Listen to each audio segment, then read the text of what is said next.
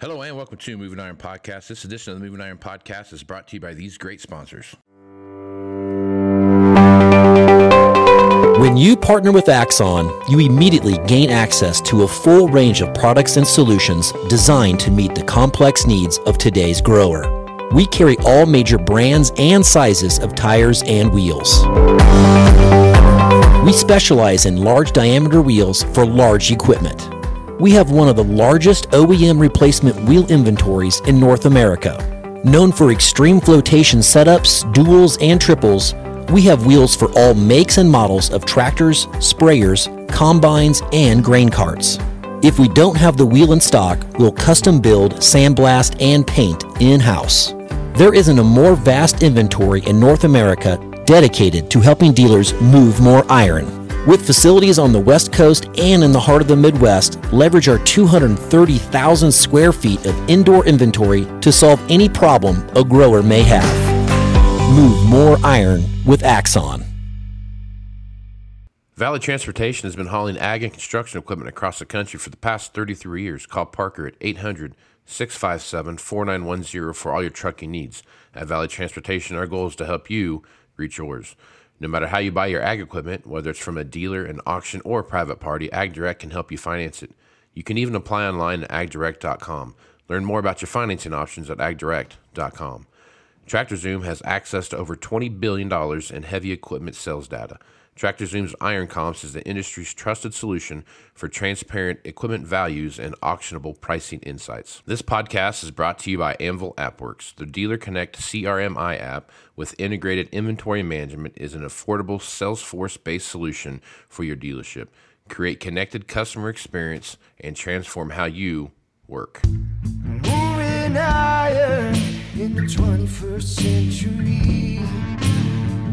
Hard-working people working hard for you and me. Moving iron time and time again. Through the years you'll find us here.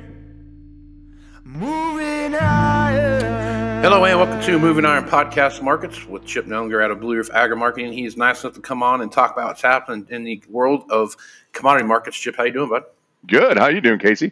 Yeah, pretty good, man. It is kind of an odd time right now. You know, it feels weird. Like there's just there's another shoe to drop someplace coming down the way. And if you look at what's going on, I kind of agree with that. You can kind of almost feel it, you know?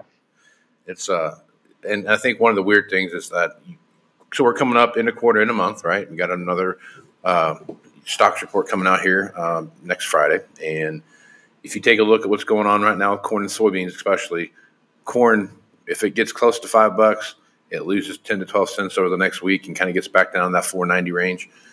Soybeans, if they get up close to the $14 mark, they kind of work their way back down to that $13.85, $13.80, $13.90 type of range. I guess when you're looking at that, Chip, what's that telling you when you see that kind of sideways trading back and forth? Yeah, well, I think first and foremost, corn and wheat have been trying to form a bottom, and you're right into the normal seasonal time frame where you can typically see that, especially in wheat. Beans, however, they've had a recent puke here. That's a technical, market term is a puke. Yeah. And they puked back under 13. And so it's kind of telling you, on the one hand, it could make your brain say, oh, no, maybe this is a big bean yield, and we've got all this supply. On the other hand, though, to your point, you've got the end of the quarter coming.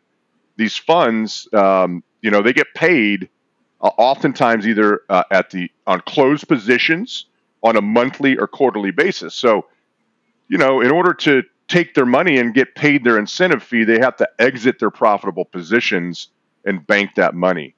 And so they've been long beans and soy oil. They've been liquidating that right in time at the start of harvest here, when normally you'd see some harvest pressure. And so you're seeing a lot of, back and forth in these markets. Yesterday, 2 days ago, we had the Federal Reserve come out. They didn't raise interest rates, which kind of surprised me. I thought they would raise it a quarter of a point. But they were pretty hawkish, saying, hey, we're in no way thinking about going lower on this, right? We're either going to hold it steady or increase it going forward. And that really hit the financial markets pretty hard. It shot the dollar a lot higher. It kind of hit the stock market and the equities. We saw interest rates push into, I think, 21 year highs. And that kind of weighed on the grain markets as well, and kind of induced this risk off type mentality across the entire commodity sector. So there's a lot of push and pull in here. Harvest is starting. You're seeing some harvest, pressure and anticipation of that, and it's just leading to some really sloppy markets in here. And it's easy psychologically to get caught up and say, oh, no, these markets are no good. We're going lower. Beans are going to 10. Corn's going to 4. It doesn't help that there's some talking heads out there, and admittedly, I'm one of them, right? I'm a talking head as much as I don't want to be, but there's some talking heads saying corn's going to 4 and beans are going to 1080, and that's, in my opinion, kind of what you need to eventually put a low in here. And even in the biggest yielding years, you have bounces post-harvest in corn and beans both. So I think first and foremost, this is no place to panic. There's lots of volatility going on here with the outside markets and geopolitical stuff with Russia and Ukraine and the energy markets. And I just think this is no place to panic if you're a producer. If you're an end user, I'd be licking my chops a little bit here about getting some corn coverage. Again, over a 15, 30 year cycle between now and Columbus Day, first week in October, is typically your harvest low in corn, and then you put bounces into winter and spring. So I think you're in the end result really close to some longer term lows here in corn and wheat. And I think you're within a days to a couple weeks away from, maybe kind of an intermediate type low in the bean market too. Yeah. When Chairman Powell talks and he comes out and says the things he says, like, hey, we're not going to lower rates, but don't get all excited that we're not going to, do whatever. It always reminds me like my football coach would be, hey guys, we're going to go, half speed, shorts and shoulder pads today. No, we're not going to kill ourselves, but we're still going to run, right? And every time he says that, it just reminds me of those conversations like that, because he makes it very clear and with no hesitation at all. Like, we're going to probably lower it one more time, and if we don't do that, we're looking at a long-term holding rate. Yeah, and it surprises the market is the funny thing, because he's been saying that for 2 years. Yeah, it's like he's right back and forth, right? He's been like, we're going to 2%, and when we get to 2%, we'll stop doing what we're doing. And I don't care what it does to the economy. It's kind of what he says, and he's been a man of his word, I guess. He's been keeping it there, and he's not, like you said. I mean, I've read some like your talking head thing. You watch MSNBC and the business networks, Bloomberg and all that stuff, and there are people that are betting their house and their kids' college funds that in the first quarter they're going to lower interest rates by 0.5 point. I'm like, have you not listened to one thing this guy said? And he's not wavered from that. And yeah, that's what kills me about how. And now the energy markets and the job market really are making his job harder, right? Like with that, I don't know. Again, I'm a Monday morning quarterback, right? But that does not make his job any easier, because unemployment continues to shrink. Now, on the one hand, maybe that's people getting second and third jobs, right? Because this inflation thing, I'm telling you, it is a bad deal. And the energy markets, diesel fuel and crude oil and unleaded gasoline to a lesser extent continue to rally. That's not even factored into the most recent inflation report we got. That's still a month ahead of us. Yeah. And so this inflation thing isn't going away, and it is not getting any better.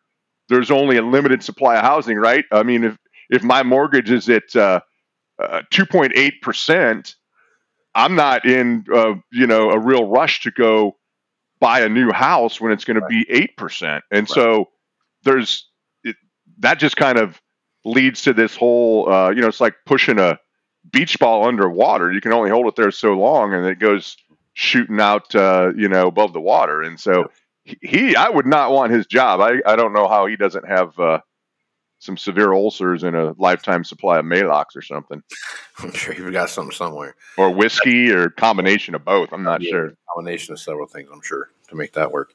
But yeah, you're right. I mean, I look at this. So, let's talk about the energy market here a little bit. So when you're looking at what's going on there, you have the stuff Saudi Arabia is doing about cutting supply, trying to do what they do. Russia came out a couple of days ago and said, hey, we're not exporting any more diesel fuel or oil out of Russia right now. You've seen that rally up. Right now, I haven't looked at the ticker or anything on here this morning, but I think yesterday oil closed up 15 cents, if I remember right, something like that. And they're about 91 or $2 or $3 a barrel, So that's all the way down from $68 just 2-3 months ago to where it's at now. You've seen oil really take off and run. And that, like you said, that's going to put some strain on an already fragile economy that we're looking at. Yeah, absolutely. And that was, I don't know. We've talked about this before, Casey. We could do a whole podcast on it. One of the biggest bungles ever, which leads you to around the circle, the dog chasing his tail, to say that was exactly what they wanted all along, with reducing the strategic reserve. It's at 30 or 40-year lows. Saudi Arabia, they had every chance in the world to refill that $20 a barrel lower. They didn't do it. Saudi Arabia starts cutting production. The market rallies. Now Russia, almost seems like maybe Russia and Saudi Arabia have a back channel and talking. Let's really put the pressure on these guys. And then, the ban from Russia as far as exporting oil and diesel fuel. And yesterday, with the entire commodity sector, the dollar shooting way higher because of the Federal Reserve, talk of we're going to keep these interest rates higher for longer. Crude oil is maybe only one of the things in the whole commodity sector that closed higher. It's up another $1.60 today, trading north of $91. A lot of people think that's going to 100. I can't help but think, by the way, as you kind of circle back, that isn't going to breathe some renewed demand domestically, if it hasn't already, into corn and beans, right? We've got this huge renewable diesel industry that's kind of just getting off its feet. It's still crawling, trying to walk. And then we've got, a very mature ethanol industry, and these higher, energy prices, I think, are really breathing some nice profitability into there as, these plants are able to kind of buy this break, and their margins are really good on the backside of what they're, hedging in the energy market. So I think that's a demand story that maybe the market isn't thinking about right now in the grains, but it's also a real problem from the inflation standpoint, and, eventually is going to have its say in the economy. I'm a big believer of that. It hasn't on paper yet, but I can just tell you, it's, I went to a little small town cook your own steakhouse a couple weeks ago, and they had a chalkboard with all the specials, and they had, a little notice on there. Hey, we apologize. Our suppliers raising their price of beef. We hate to do this. We'll lower it as soon as we have the chance. 12-ounce ribeye, $41. Now you got a salad bar, a good salad bar, and a baked potato with that. But this is at a small town, out in the country, real USA, and it made you like, hey, man, do we need chicken or a burger here? $41 for a 12-ounce ribeye. And so there's no way that doesn't eventually filter through the economy. And like I said on this jobs thing, it continued to shrink the jobless, and the job market is very tight.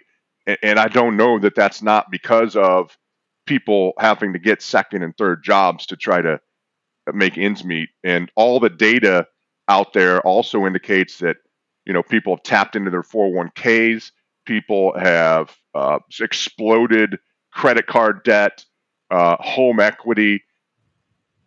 It takes a while to sift through the economy. And unfortunately, the consumer may be getting about tapped out to where there's no more sources of capital to them. And then you start seeing the effect of these higher interest rates and this inflation. And I don't mean to be a gloom and doomer, but you can see some dark clouds right out to the west of us right now. Yeah.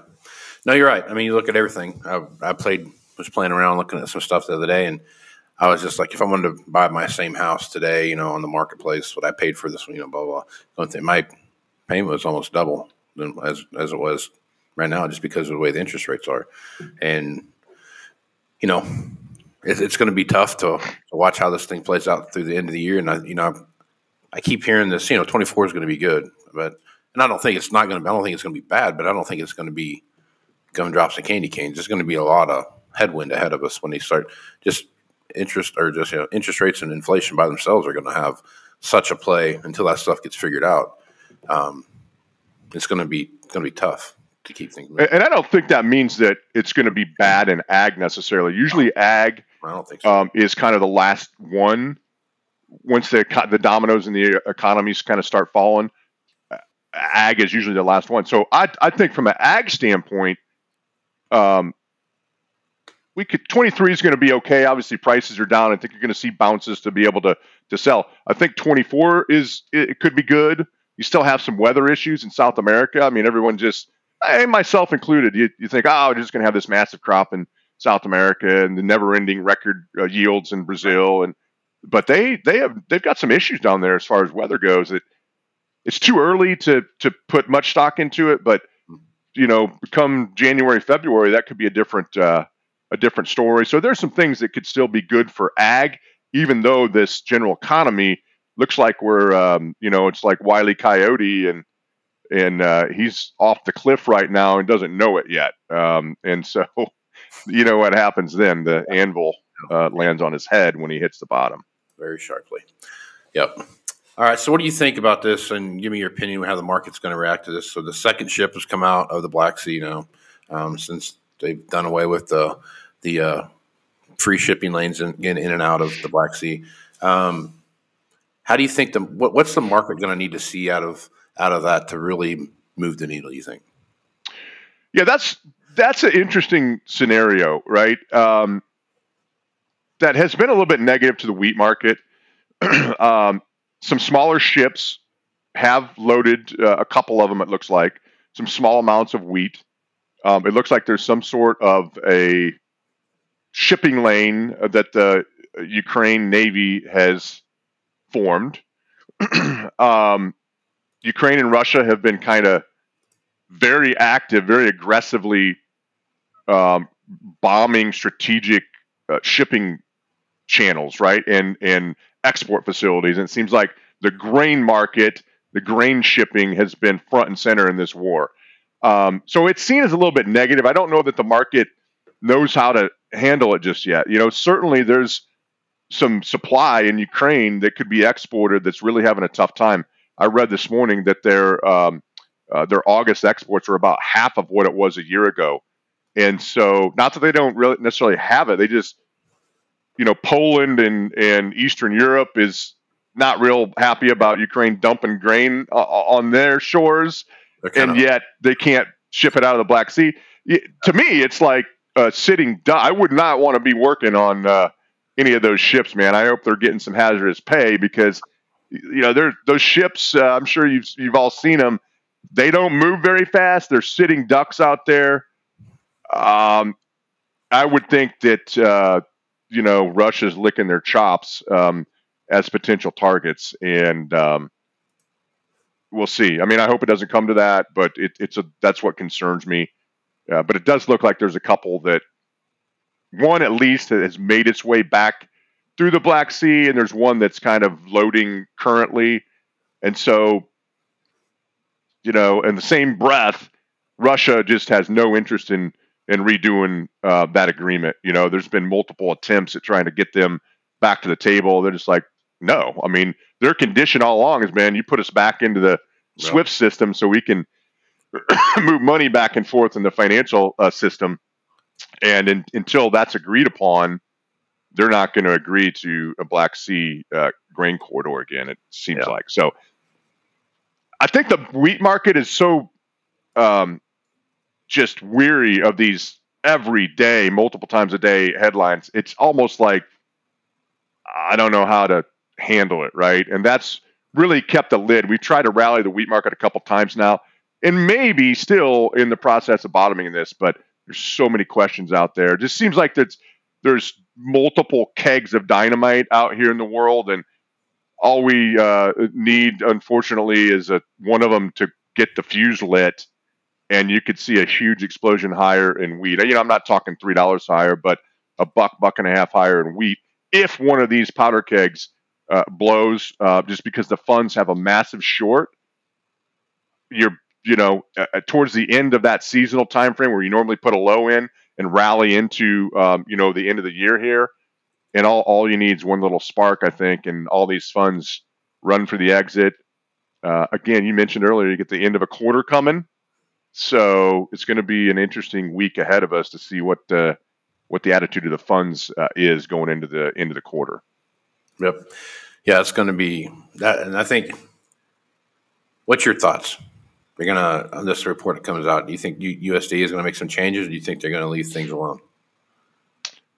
Well, the thing to remember, a lot of people get confused about these quarterly stocks reports. So this is not the ending stocks, which we put out here a couple weeks ago on the monthly WASD reports.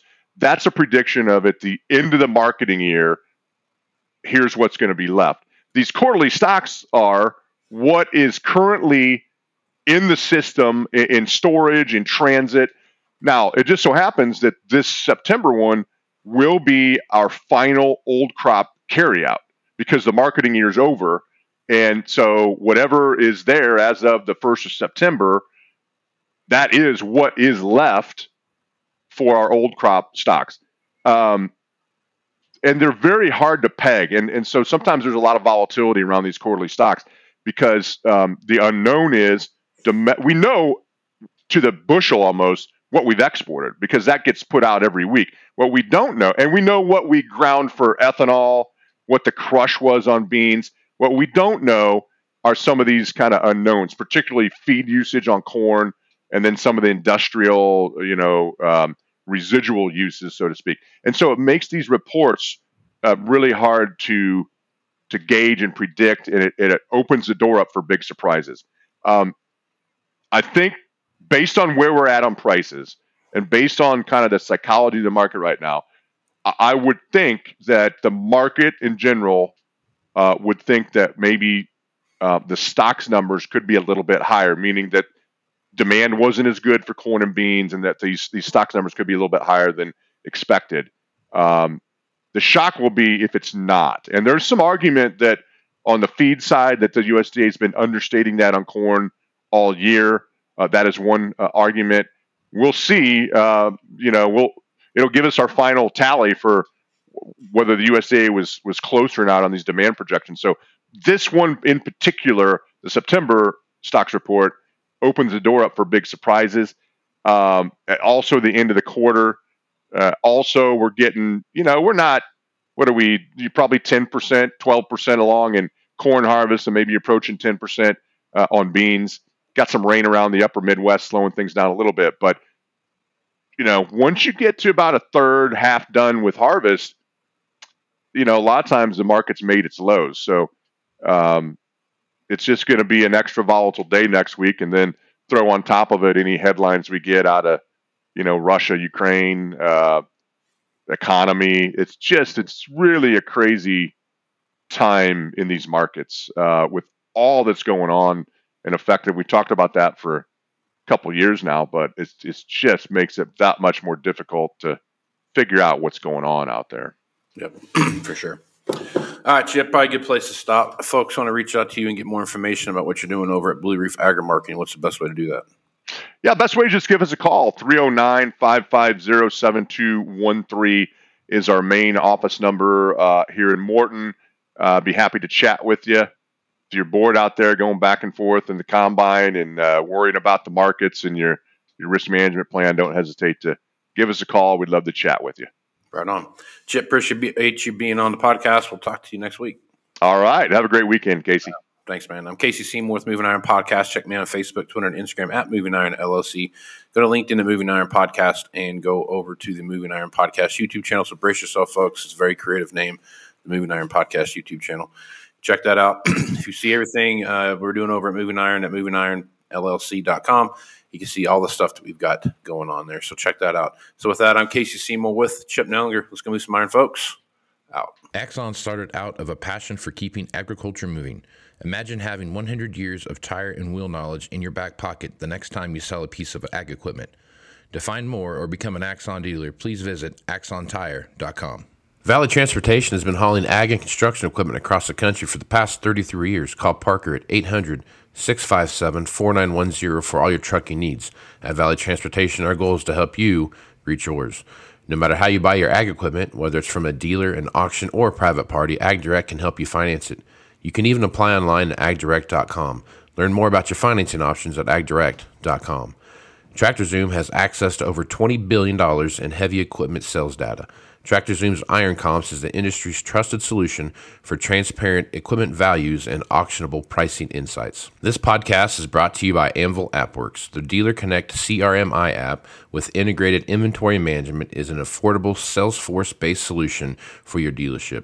Create connected customer experience and transform how you work. Moving iron in the 21st century. Hardware